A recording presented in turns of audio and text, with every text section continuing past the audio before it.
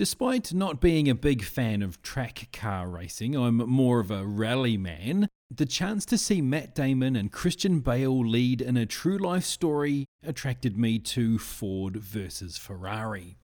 It's a very good movie that tells the tale of the development of Ford's race program to topple Ferrari as the champions of Le Mans.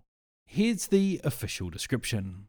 American car designer Carroll Shelby and the British-born driver Ken Miles work together to battle corporate interference, the laws of physics, and their own personal demons to build a revolutionary race car for Ford Motor Company and take on the dominating race cars of Enzo Ferrari at the 24 Hours of Le Mans in France in 1966.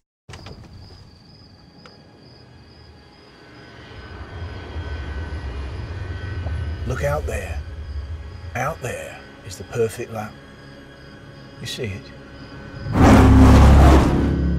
I'll say up front that even though Ferrari's mentioned in the title, they don't really play a huge part in the movie. I was expecting things to bounce between each camp as they tried to one-up each other in the race for glory. While Ferrari are here and there throughout, the main battle of the movie is Shelby and Miles trying to get their work done amidst the interference from factions within Ford's management. It still makes for a great story though, and it's a movie that takes you on a ride of many highs and lows. From technological failures and successes, to corporate shenanigans, to father-son moments, this hits so many beats that it kept us entertained the whole way through.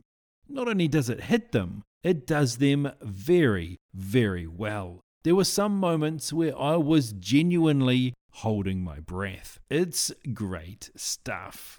Even from a technical point of view, there's a lot to love about this. The cinematography was a standout for me. Some of the sunset shots were stunning, as were the very intense race sequences. I'm sure there's CGI all the way through this, but it was of such a good quality that it was barely noticeable. Damon and Bale are outstanding and lead from the front, with Bale in particular seeming to inhabit the role and transform as he often does. Even all the side characters bring their A-game, and the end result is a pleasure to watch. This is an excellent film. It's the whole package and feels like a real film, as opposed to some of the cookie cutter movies we get a lot of these days. I thoroughly enjoyed this and highly recommend it.